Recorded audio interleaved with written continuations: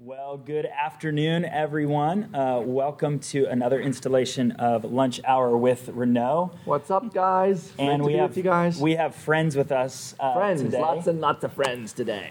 If you've been with us the last week, we talked about this Every Moment initiative that we're stepping into and just the incredible opportunities that God has brought to the table for us as a church to live on mission and make an impact in our community and beyond. And we took a little tour of the Future Expansion last week, which was super fun and exciting. And this week, coming off a weekend where we just talked through the importance of God's call on our church's life to pour into the emerging generation, the next generation of followers of Jesus that are already among us today.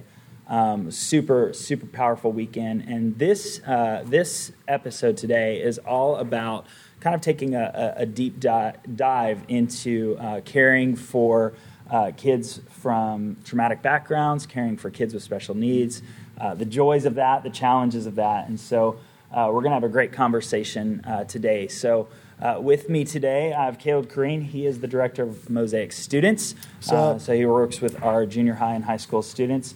And then I have Carrie Ann Hayes. She is the director of Mosaic Kids, and so she takes care of our kiddos birth through 6th grade. And then this is Deborah Burke with us as well, and she's one of the newest additions to our team, and she is working with children with special needs in our kids ministry.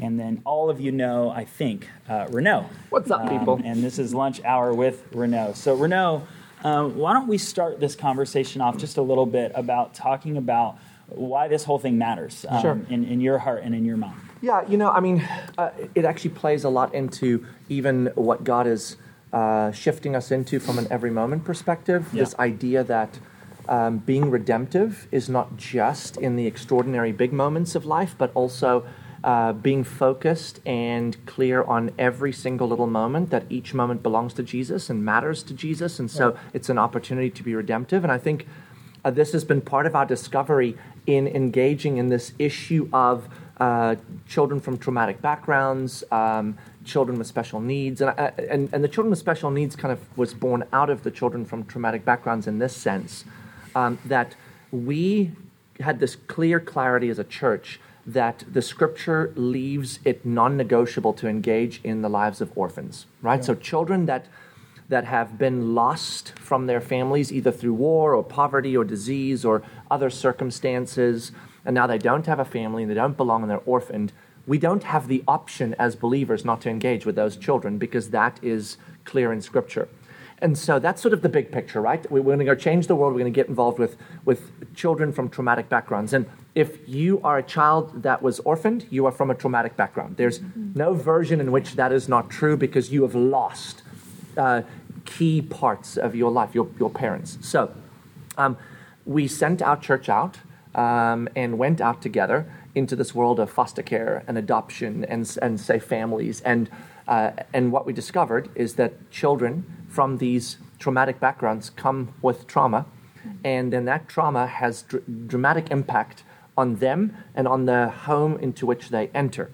And so suddenly two things begin to happen. One, the home itself is disrupted, and they are disrupted within it, and the church is disrupted because a lot of this trauma comes here. So then your first tendency is, right, oh no, the children with traumatic backgrounds and children with special needs make things uniquely challenging. Not their fault, just is.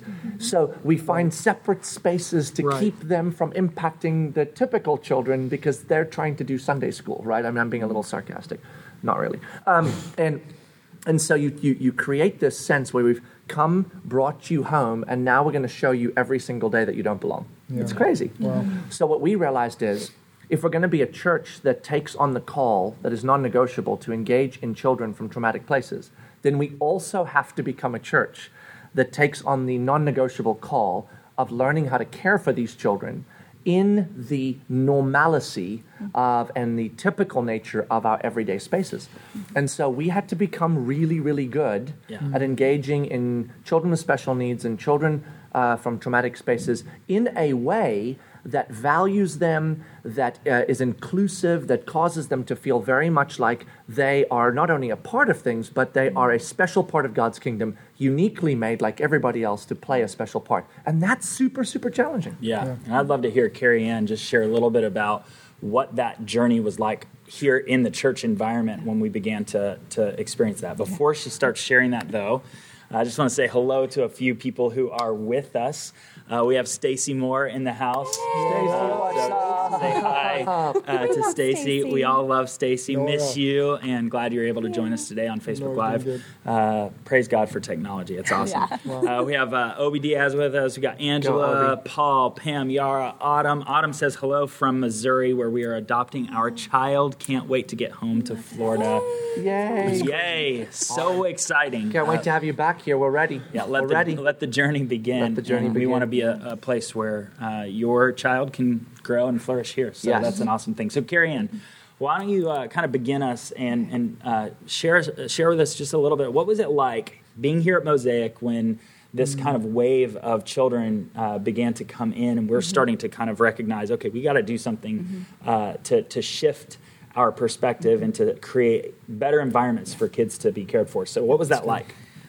From a ministry perspective, we really had no idea what it was going to look like to bring children in from adoption and foster care into the ministry. And at the very same time that was happening and all these families were stepping into adoption and caring for kids from hard places, we had our first child walk into the ministry who had autism, but we didn't know it. He came in and kind of turned our ministry world upside down, and we had no idea what was going on in the heart and mind of this little first grader. And it was a conversation with his parents and having them share what was going on with him that caused us to start doing a lot of research as to how are we going to care for him, how do we include him. And that was where the first sidekick came to us. And so we found the first person willing to come and partner with him so that he could be included in regular ministry with all of the other kids and in a small group. It was through that journey that we started recognizing that many of the children that were coming to us from hard places were dealing with things on their own, because if you're coming from adoption or foster care, you can just assume that there has been some trauma in their background, and that affects the behavior of a child. So really, it was us learning how to work with children who had special needs that allowed us to realize that what we were doing would actually also include these children who were coming from foster care, adoption, or experiencing any kind of trauma. It all kind of becomes one world. So let's talk for just a minute about, you've used the word inclusion a couple of times. Maybe let's say just like historically in the church's past, what has the story been for children who may have physical special needs, maybe Down syndrome or things like that, or other special needs like autism? What has been the church's typical response, and where has that maybe fallen short? Where are we learning to shift that, and kind of how like? So let me just make this clear. Inclusion isn't easy, but it's worth it. Okay, that's good. And let me just make this clear. Inclusion is practically impossible, but it's worth it. It isn't easy. That's an understatement. That's a sweet way to say it. That's a sweet way of saying it. I have to say that because a very, very well-meaning church director who I love recommended to a family who had a child with autism that they were not capable to take their child, but they should go to Mosaic. Wow. And my dream would be that all churches get to a place that they understand that if you start small, like I shared, we started with one child and one person willing to come alongside. Right. And now we have literally an army. And we always need more because the ministry is always growing. But if you start small and you start with the one, because it is the same story that we hear over and over again, and I hear it from parents who have fostered children. I hear it from parents who have adopted, that somewhere else they have been asked to leave. And I just want to share this really quick story. Yeah, I was talking to a mom this past weekend who has a 5-year-old, and she adopted her out of foster care, and this child is precious. And mom is sharing with me that she has been kicked out of 5 preschools because of behavior. And as mom is sharing this, the little girl pulls on my shirt and says, "Am I being kicked out of here too?" Wow. And I immediately had to let her know that is not going to happen here, and let her know that her days of being rejected, as far as the church is concerned, we will not reject her. Wow. And remember, I think the reason that a lot of places, churches, schools, end up making that choice, or on a slightly less dramatic level, don't ask them to leave, but essentially can't handle the realities that come with that. So I hear all the stories when families here go, I would go to church, and within 5 minutes of being in the gathering, I'd get the little beep and then have to come out and get my child, because my child is disrupted at very high levels by noise and craziness and people, and then my child disrupts at high levels, and nobody knows what to do with that, and then all the other children that are in typical spaces get disrupted because the leadership doesn't know how to deal with that, and then I get called out. I get it. It's almost like the parents are like, I get it.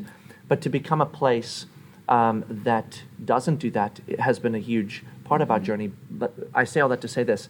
I don't look at those institutions and go, I can't believe you asked them to leave. I get why it happened. Doesn't make it okay, but I get why it happened, because it is uniquely challenging both for the child and for the people trying to navigate that child through their hard places. And what's also challenging about that, it's not just about accessibility, but it's also about acceptance. Yeah. And it's about understanding. Something that a lot of families who are undergoing that kind of experience together, they feel like nobody understands it. Being like, that they're judging me, that I'm a bad parent. They think that my kid must be going through something at home. And so it's not just that we make a space that is accessible for their child, but we also provide people, volunteers, staff, even other families who can sympathize and understand, being like, yeah, me too. Let's work through this together and let's walk through it together. Yes. Yeah. Wow. Yes. It's powerful. A couple of other things I want to share from Facebook Live.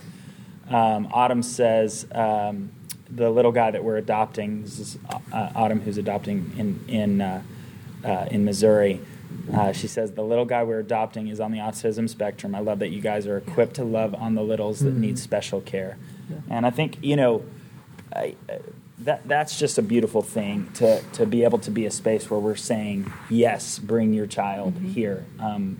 That we'll do everything we can to make sure that your child will be loved and cared. We won't be perfect in it. Right. No. We're not experts, and we're growing in our understanding as well of how to do this well and how to care for these children and students well. How do you do that? Well, you do it one at a time, and you do the best that you can. Yeah.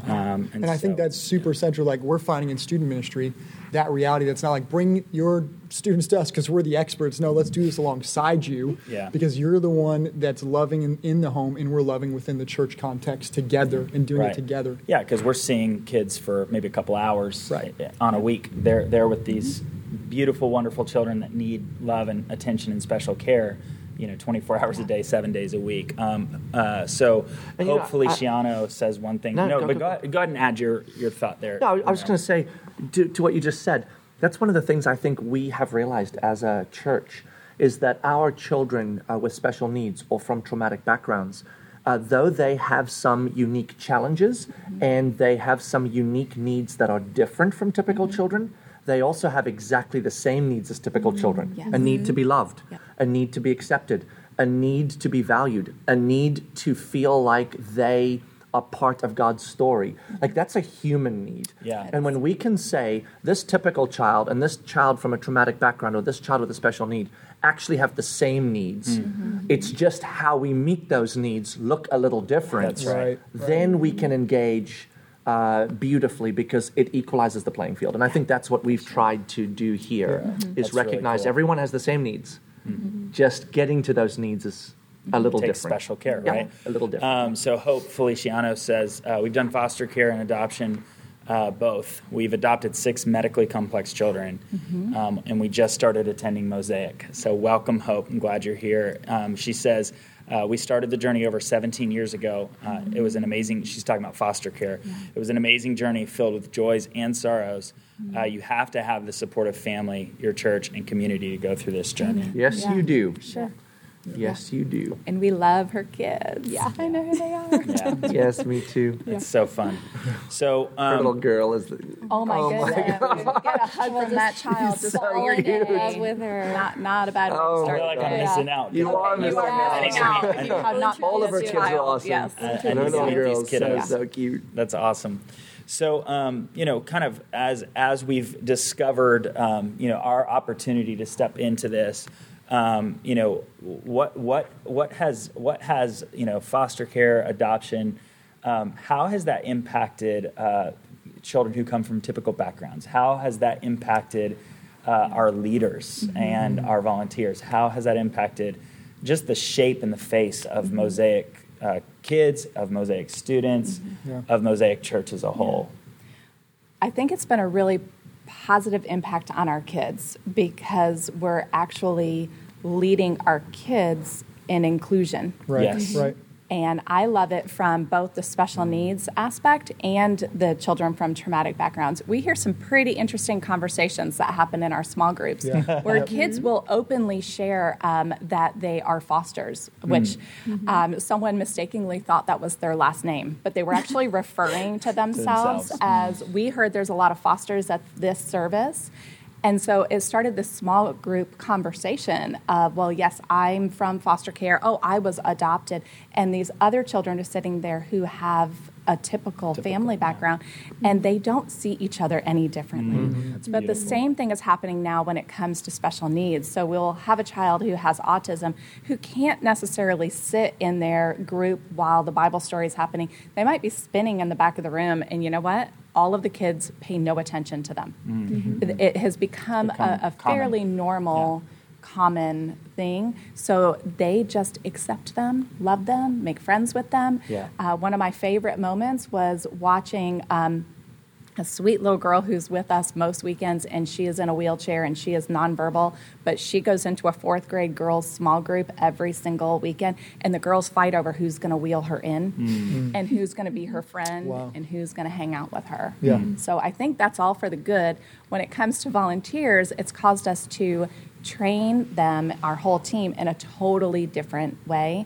If you heard what Renaud said this past Sunday, the know their name and know where they're from, not just their address, but what's going on in the life of this child, because behavior is a language. It's not just something that you're seeing happen. So if we're seeing behavior that we don't necessarily want to see in the ministry, asking the question of, like, hey, what's going on here?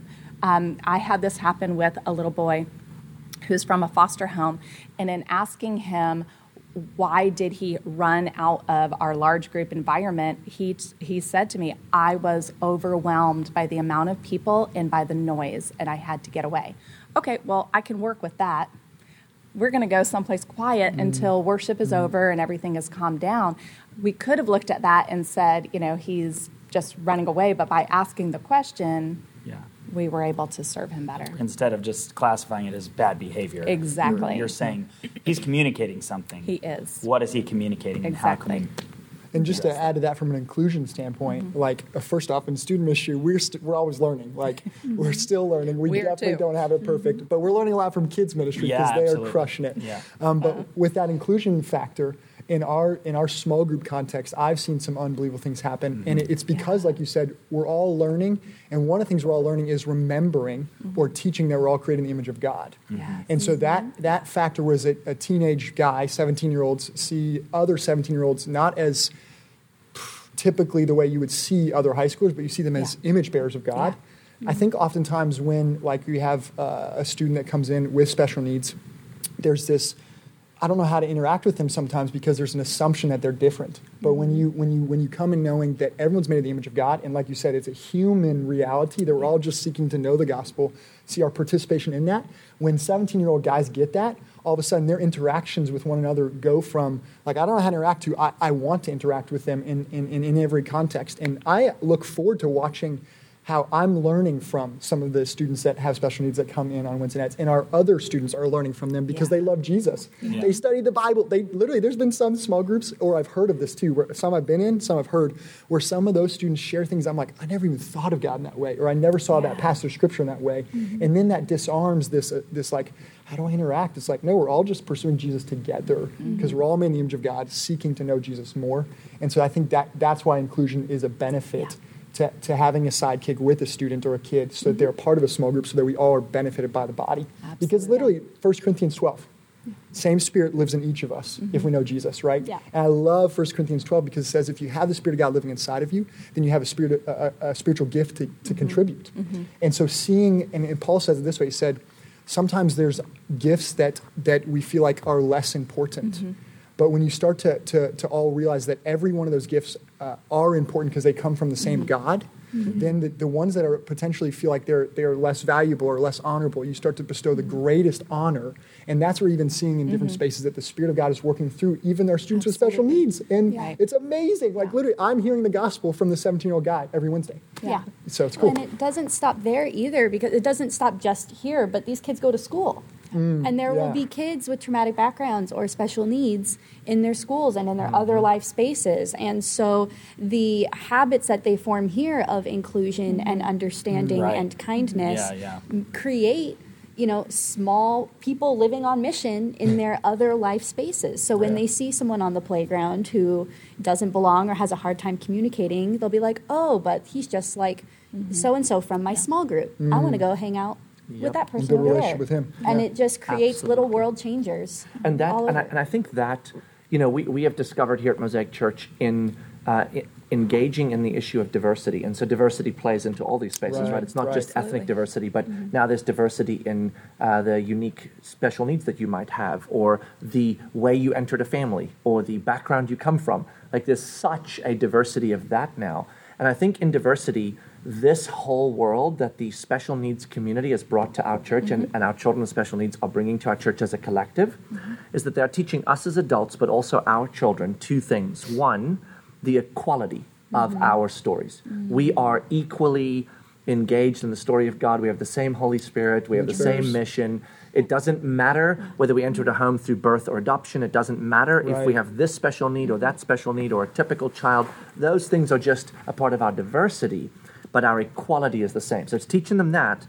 But in our equality, we are all unique.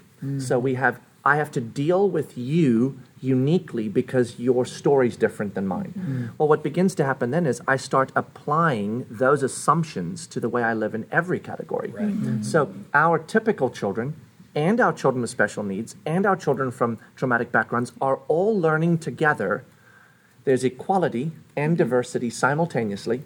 And so I both see you as the same now, but I also know that I interact with you differently, not because you're different, but because you're unique. I know those words are the same definition, but you know what I mean by that.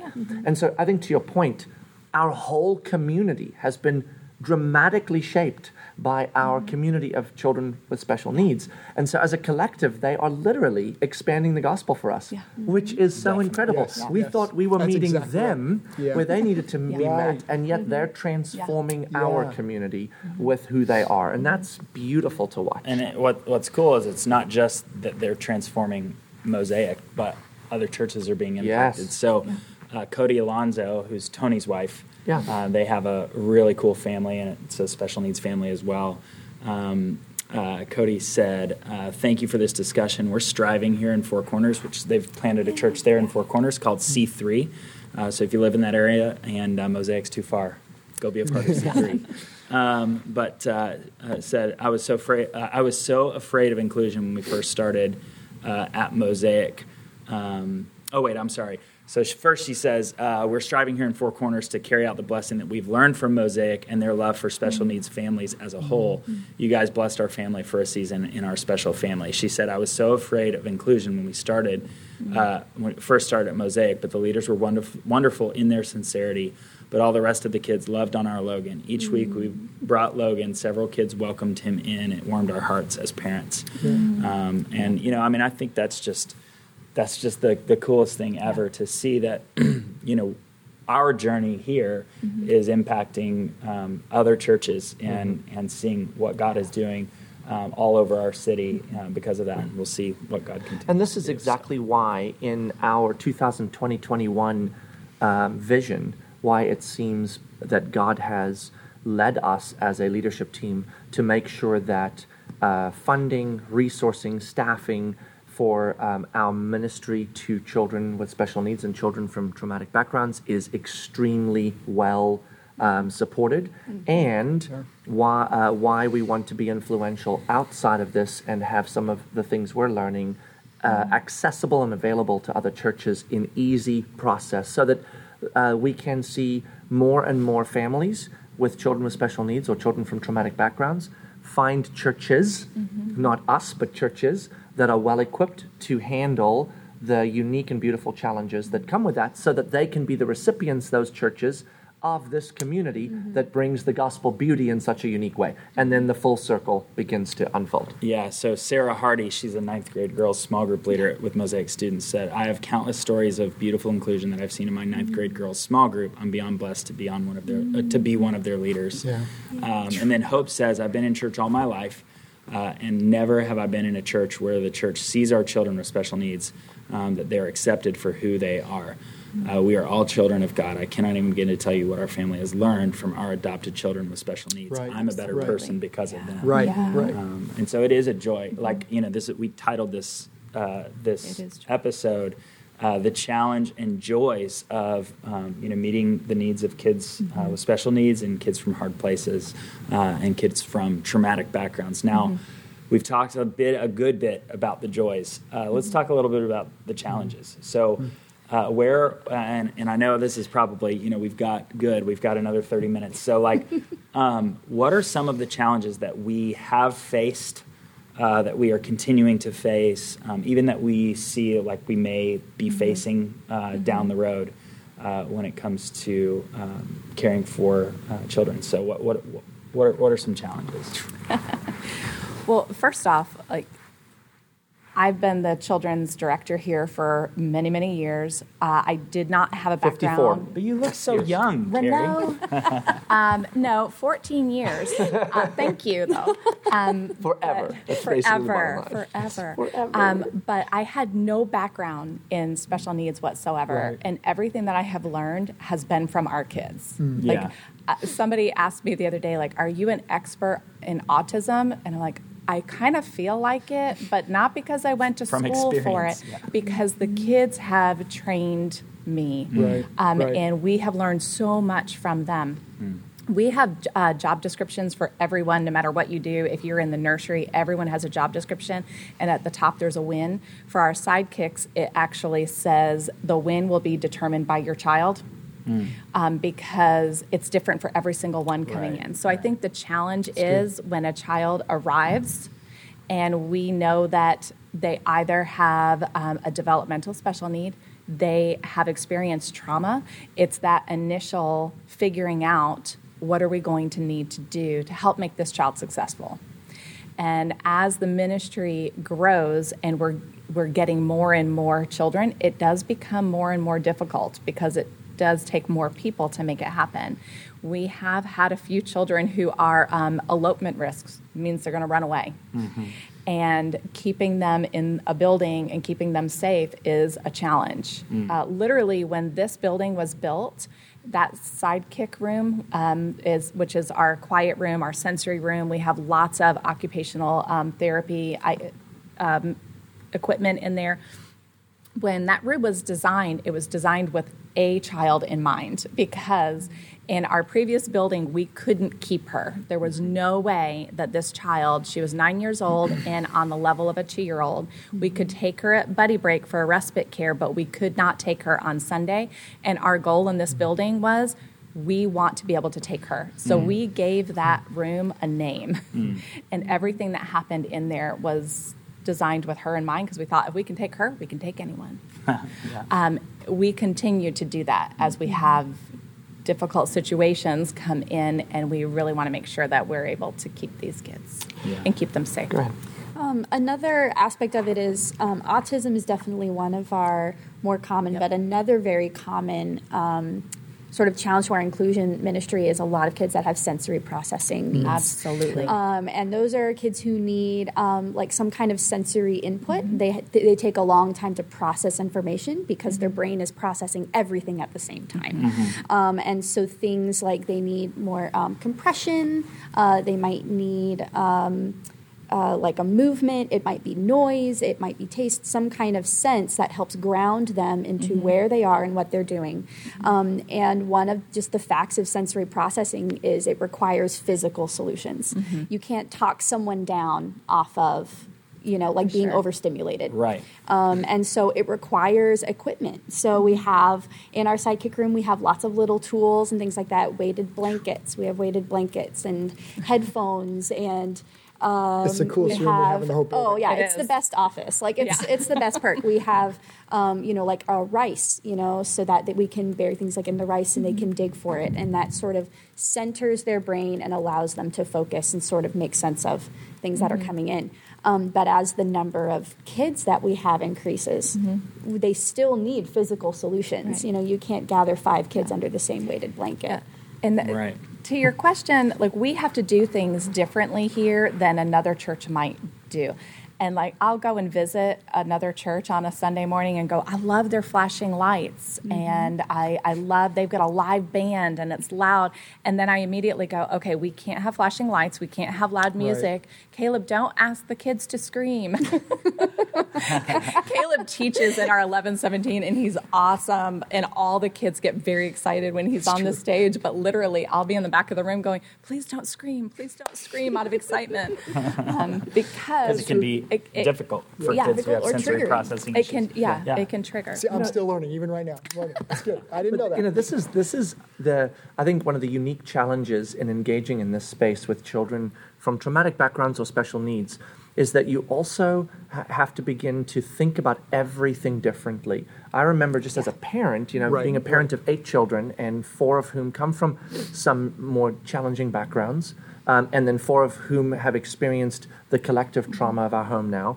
A couple of years into our journey, we would be sitting with, let's call them experts, people that perhaps understand parenting. So parenting experts, not necessarily experts in this space, but parenting experts.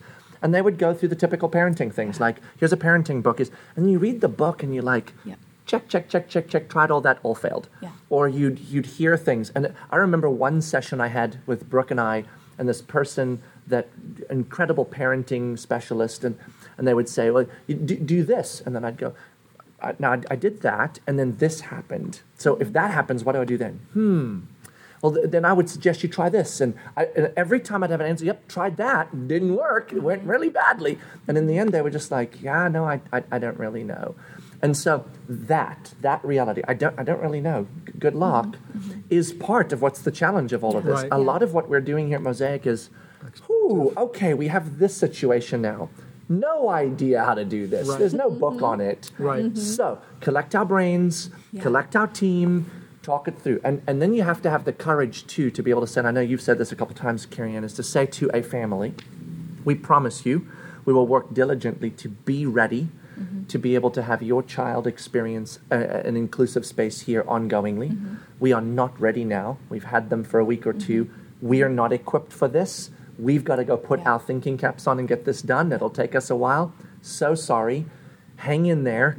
We'll get with you. You have to have the courage to say, what we're not going to do is engage in a story that we are not equipped to engage in, and then make a mess of both that story and the other people in the mix. And so that's a tough space, because you want to bring it all in, but you have to also be willing, like you said, to say when that story does emerge, we don't say we can't. We say we can't yet. Yes. So from a facility standpoint, we know that we have some, like that room that you talk about is my favorite room in our kids' room. Anytime I do a building tour, like that's like the sanctuary, whatever. But like, I just like playing with the rice. Yeah. The rice is so from a facility standpoint, we do have that space, but our space is limited. What are some things that are going to be improved by the expansion of the facility in phase 2? Okay, so a lot of things. The fact that we're going to have a city and the garden is going to be really helpful. We have that now, but the garden isn't quite big enough. We made a makeshift garden out of 2 small group rooms. So we gave up small group rooms and made a place for our kindergartners. Yeah. My wife was a kindergarten small group leader for quite some time before we had our first baby, and she was so excited to hear that we started the garden. It's because it's so much better for It is. kindergartners who haven't even learned school yet, Exactly. to be in their own environment. Yeah. Right. So in our new space, to have an actual space that is created just for that. Not makeshift. Nope. For the kindergartners, and then the other space for the elementary will allow us to take care of some of these sensory needs even better than what we're doing right now. And then I would say that what I'm most excited about is, where we're located. We're in a parking lot. There is no outdoor space to go and play with kids or to get out some extra energy. And one of the things that we're working very diligently on right now is making all of our hallways interactive. Cool. Which Disney means style. Yes, which means that when children come in, they're going to be directed by what's on the floor, what to do as they walk to their classroom, whether they're to jump or to spin or touch this. And it's been proven to help. I'm going to start serving in kids' ministry so I can jump and spin and touch. But it's been proven to help children. Well, they have little balls on the walls with like little spiky things and all sorts of cool sensory touch things. There's going to be all kinds of things. I won't go that hallway. And you won't have to read. We can make your office at the end of that hallway. If Renaud ever gets an office, that's what his hallway needs to be. It's going to be right next to the sensory room with the hallway with all sorts of spinning, jumping, and fun little toys to play with. But if you can picture that you've got a group of kids, a bunch of second graders walking through the hall, but they're not. They're following directions on the floor, and they're moving and they're jumping. And you have children with autism and ADHD and all of these other things going on in them. There's a whole lot of extra energy in fun that just got out before you bring them into a small group room to sit down and have a deep conversation. Talking about Jesus. Talking about Jesus. Yeah. Wow. Yeah. And then I think, too, you guys can speak to this, and I think, Caleb, this is probably becoming more and more of a reality in your space as well. Yeah. But one of the unique challenges of this is that for a child with unique special needs to succeed in a space that is loud and that is busy and that is an overload of sense, you not only need tools, physical tools, but you need a physical person. Right. So the challenge becomes where I could say one adult could engage with 5 or 7 kids. That's no longer a reality, especially when 3 of those 5 or 7 have unique special needs. Yeah. So now you need 4 adults for 5 kids, because one adult is doing the 5 collectively, and the other 3 adults are doing those 3 individuals. Well, now if you have 125 children with special needs coming through on a Sunday, which we do, that's 125 sidekicks, and you haven't done anything in the ministry yet in terms of teaching, small group leaders, safety team. Like, that's just our sidekick army. And so that is a giant challenge. But do we have 125 people at Mosaic that could potentially step in and fill that? No. Is our church big enough? Well, that's an additional challenge, right?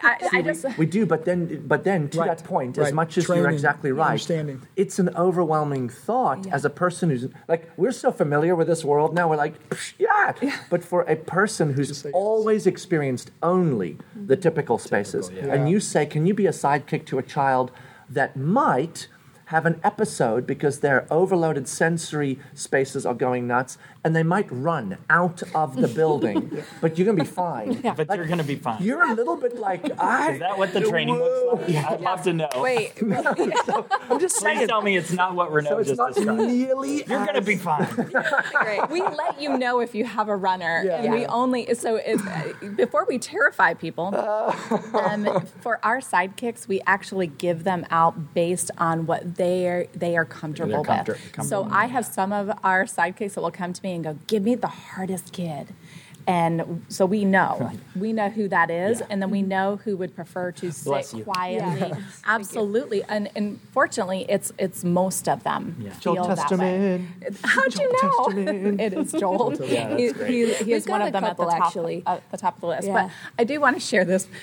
On Sunday, I get a text. We need 5 sidekicks in pre-K 1, and I'm like, can we even fit 5 sidekicks in that room? But there were 5 children that either had special needs or were from traumatic backgrounds that they felt like, and these were not kids that typically were given a sidekick, but now they get added to our list so that we can help them be growing. It is. So, what are some of the ways that you guys are training new potential volunteers to be sidekicks? What is that? What does a sidekick training look like? Well, we do have a training that we host here on campus, sidekick training. It's about 2 hours long, and we go through a lot of the tools that we have, a lot of the sensory tools, and why and how you might use it or recognize it.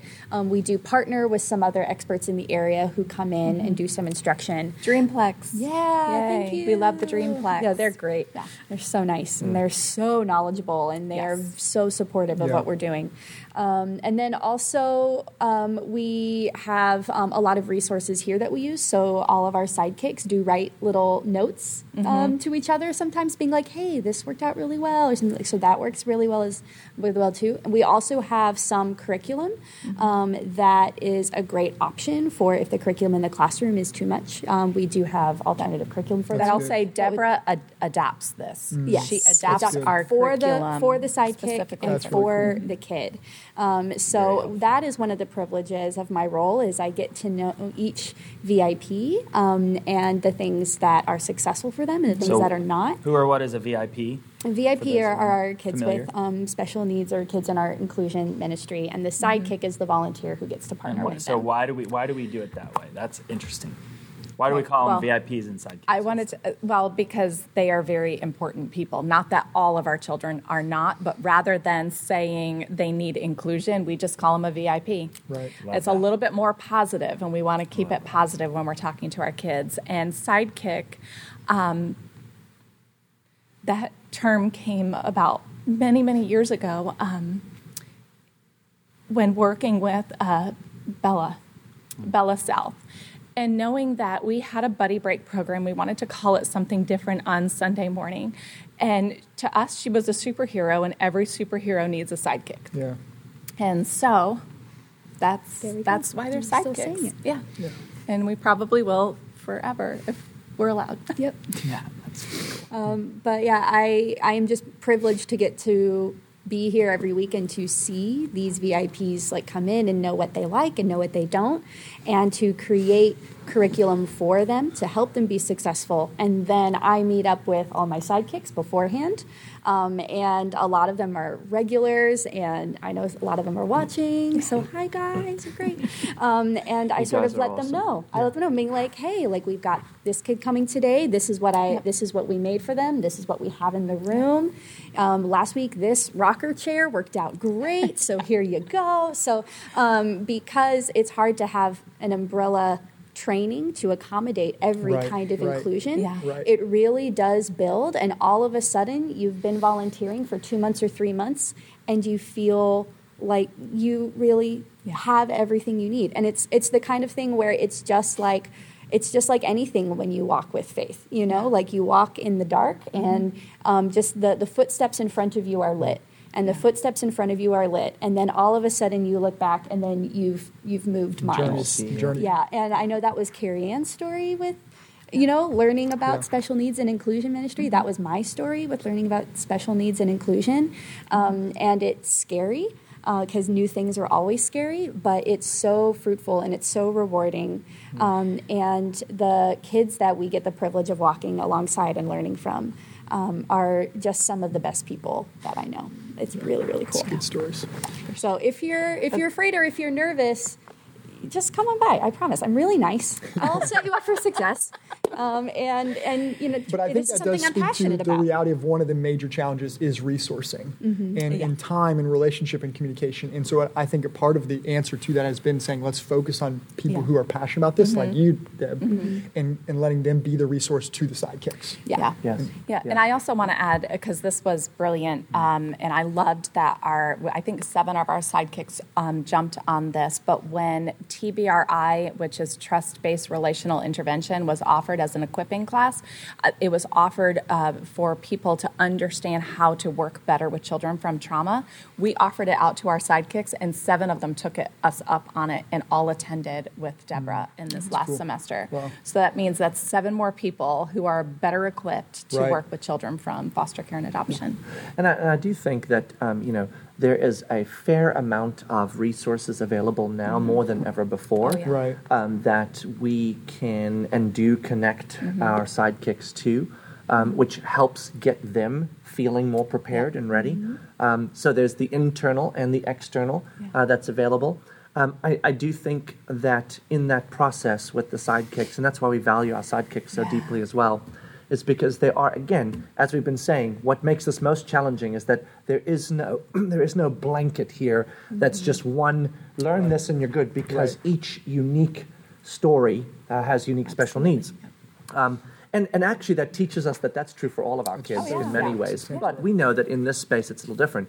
But with our sidekicks, the other thing that we've discovered, and that I know happens here a lot, is with children with certain developmental special needs, the consistency of a same face or different face is a really big deal. It's a trigger. Yes. So now you're also not just asking a sidekick to say, hey, once a month, show up on your. It's like this is your child, your superhero, and you are their sidekick. And part of what it means to be a sidekick is that when your superhero rolls, you roll. You know what I'm saying? Like, Batman doesn't roll out, and Robin decides if he wants to come. Is Robin a sidekick? I don't know. I don't think Robin likes being a sidekick. I think so. Absolutely, Robin is a sidekick. He's like the sidekick. The sidekick. Although I don't think he likes that. But hey, but our sidekicks love being sidekicks because they love watching their superheroes succeed. So the point is, when your superhero shows up, you got to be there. Yeah. And so these are all some of the unique challenges that come with the consistency that we need in this. But again, here's what then happens. You become a sidekick. You connect with a child, not children, and you become that child's sidekick. Yeah. And within 3 or 4 or 5 months, you don't say, gosh, these last 5 months were a waste of time. Like, man, that consistency was just super hard. Like, man, I wish I hadn't. It's like my life has changed forever. And so the benefit that the sidekick gets from this kind of deep engagement is not only the benefit of getting to know this child and pouring themselves into this child and being poured into, but also the knowledge. Again, we're coming back to that out in the public knowledge. I mean, the lingo that starts going on with our sidekicks, I love listening because they all get the right lingo now. Like, it's like second nature. We know what this is, we know what that is, and you're just like, man, 6 months ago you knew nothing. Right. Well, and they start being resources for each other. That's right. Totally. Being like, oh man, I just couldn't get so-and-so to stop running around. I'm like, oh, well, he might need a movement stim. Did you try this? Did you try this? And they start being each other's resources. Right. They don't feel like they're on an island anymore. They're doing it together. Yeah. Right. It's really cool. And also it's the connection of our really consistent sidekicks with the parents. It's funny because sometimes Deborah will have the schedule of all of the sidekicks, and then they're scheduled at 11, but they showed up at 9, and I'm like, why are you here? And the parents contacted me and let me know. So I just switched. Like, they didn't even tell us anymore. It's about relationship, not just going to a service. And we have several of them now who have done incredible. And this also speaks to the fact that we're talking a lot about the children, which is obviously our focal point, but the impact this has on the whole family then is extraordinary as well, because what it does is a couple of things that I found, and I know you guys have found this too, is one, the parents are now in a gathering the entire time, which means they're gaining spiritual input, which means when they go home, they are better equipped to be able to engage with their children, because let's face it, when you have children with special needs or children from traumatic backgrounds, the weight on the parents and family is massive, and we haven't even spoken to that because it's not the space for it. But those parents then have a space. The siblings that are the siblings are consistently in church now instead of we go to church once every 9 months because my sibling can't go. Right. But they also are in church experiencing their own version of space from that world. And for a family to feel normal, despite the fact that one of their children has special needs, is exceptionally a big deal. Yeah. And what we want to be as a place where when you've been here as a family, that you go, here we feel typical. Yeah. We feel typical. Yeah. If I can just share real quick, we had a family show up for the first time, and mom came by herself, no dad.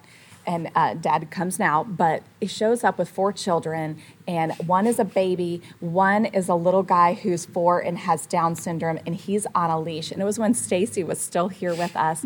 Stacy got down on her knees and starts chatting with this little guy who's literally rolling around the floor.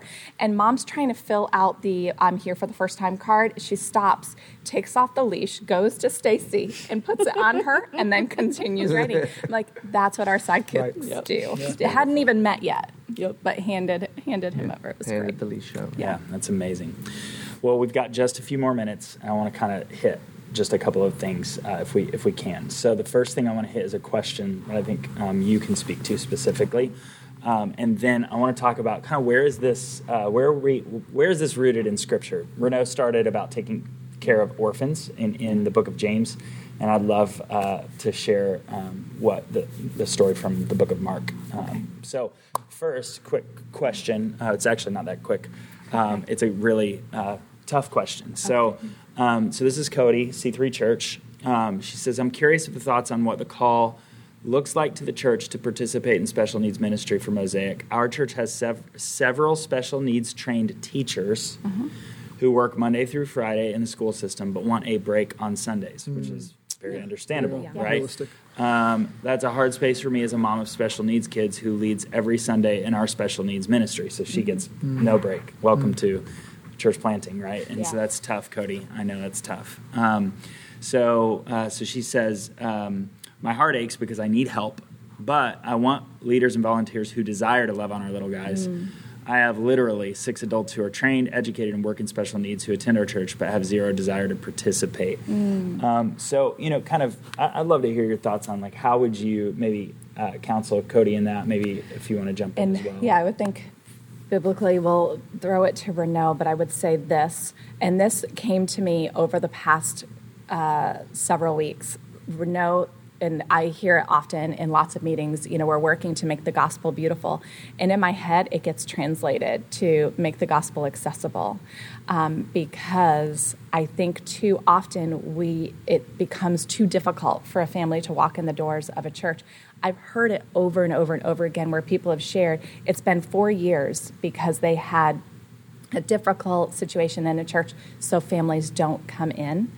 So for me and for Mosaic, I know that God is calling us to a place where we need to make church as accessible as much as we can for all families to be able to participate in the church.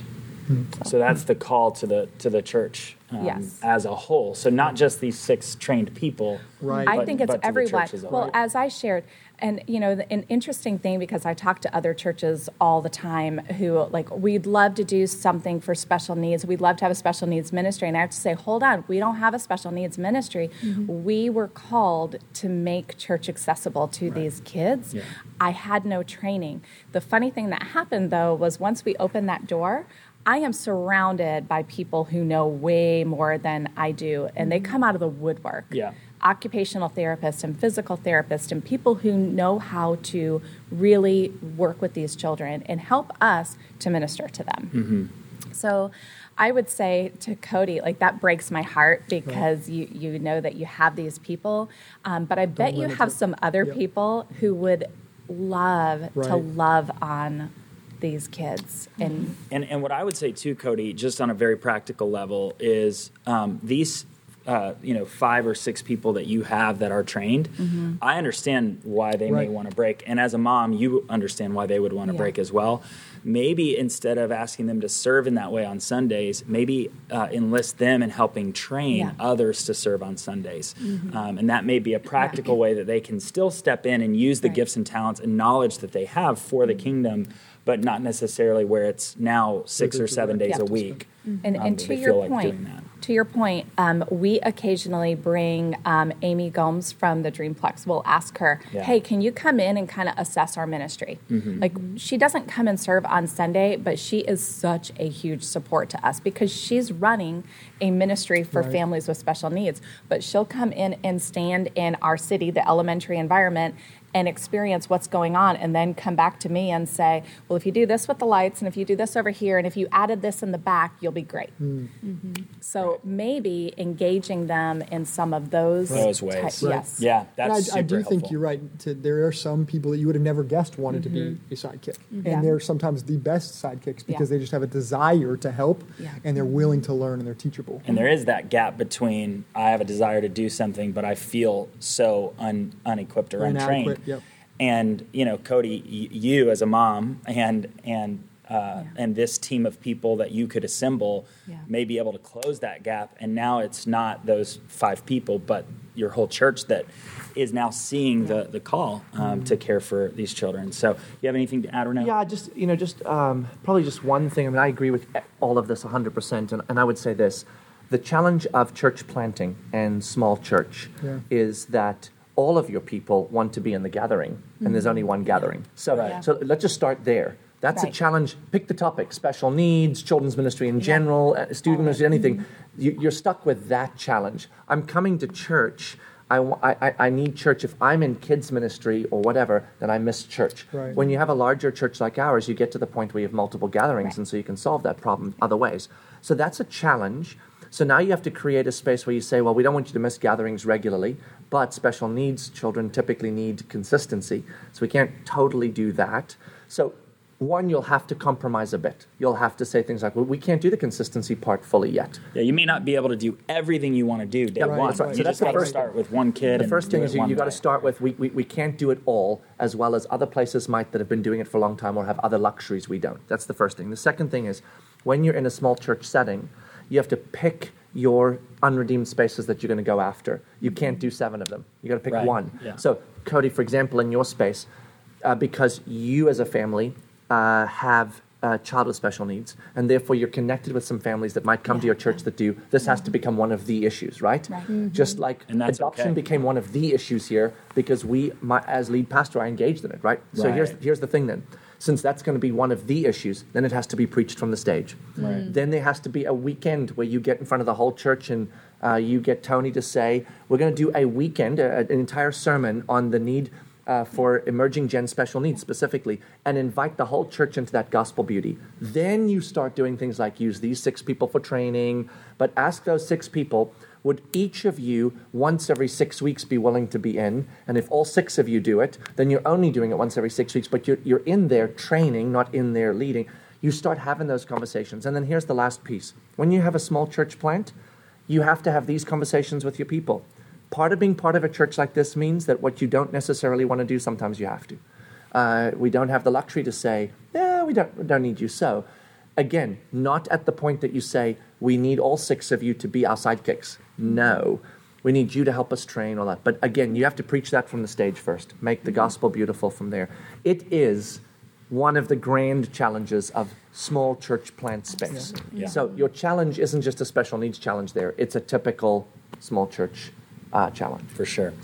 So hopefully that's helpful, Cody. But, to wrap this conversation up, I think it'd be fun to kind of anchor this back into where do we find this in Scripture? You mentioned our call to orphans comes from the book of James, and we stepped into that, and that has now resulted in our call to recognize that there are kids with special needs and kids from traumatic backgrounds that need our engagement, to include them and to care for them well. And so this is a great portion of Scripture. I'll just read it, and Carrie Ann, if you want to just share where we've kind of gained inspiration from this story in Scripture. It's in Mark chapter 2, verses 3 and 4. It says, they gathered here to see Jesus. They gathered in such large numbers that there was no room left, not even outside the door, and he preached the word to them. So standing room only. Some men came, bringing to him a paralyzed man carried by 4 of them. Since they could not get him to Jesus because of the crowd, they made an opening in the roof above Jesus by digging through it and then lowered the mat the man was laying on. When Jesus saw their faith, he said to the paralyzed man, "Son, your sins are forgiven." I'd love to hear your thoughts on that. There are so many things for me in that scripture, and so many different directions that I could go in. But I would say, in that story, we hear that it's the crowd that was the barrier for these people who loved this young man to get him before Jesus. And it made us start looking at what are the barriers to families coming into our church. Are we creating an environment where they've got to go up on a roof and dig a hole to lower their children to the feet of Jesus? Or are we creating a space that is an open door and an open conversation so that they can honestly come and tell us up front, this is what my child is dealing with, how can he participate in your ministry? And, the story goes on to say how Jesus recognized their faith and praised them for their faith. We've got parents who are doing everything they can to lead their children to Jesus. And just because they have a special need doesn't mean that they don't understand. And we've seen that over and over and over again, that they can love and follow Jesus if they have autism and Down syndrome and all those different things. So we want to create a space for them to be able to do that. I love this verse, but most of the miracles that Jesus did included people with special needs who needed. He loved them. And in the end, what did he do? He mentions that his sins are forgiven. Yeah. And isn't that the story that we want for our kids? That's the whole point. Yeah. Right? Yeah, we want them to encounter Jesus. And I think, I agree with Carrie Ann wholeheartedly in this, that what Jesus did while he was on this planet in the flesh, when he walked around, is he went in each town to the places and people that the society didn't know what to do with. Now, at the end of the day, if you want to categorize it, the lepers, the prostitutes, the woman at the well, you pick a story, he's always ending up in a place that the rest of society had no idea what to do with. Absolutely. And he brings society into that space and brings that space back into society. He connects, bridges, and heals. And we want to be a place that walks like Jesus into the spaces where the rest of society doesn't know what to do with. And the parents and families of those children don't know how to access society. Yeah. And we want to say, here in this church, Jesus bridges that gap. And so in some ways, when I hear that story in Mark, I think of it this way. And it's similar to what you just, but I just think to myself, well, we can't get rid of the crowd. The church got big. Oh, well. Yeah. Right. So now we, the church, have to dig the hole in the roof. Right.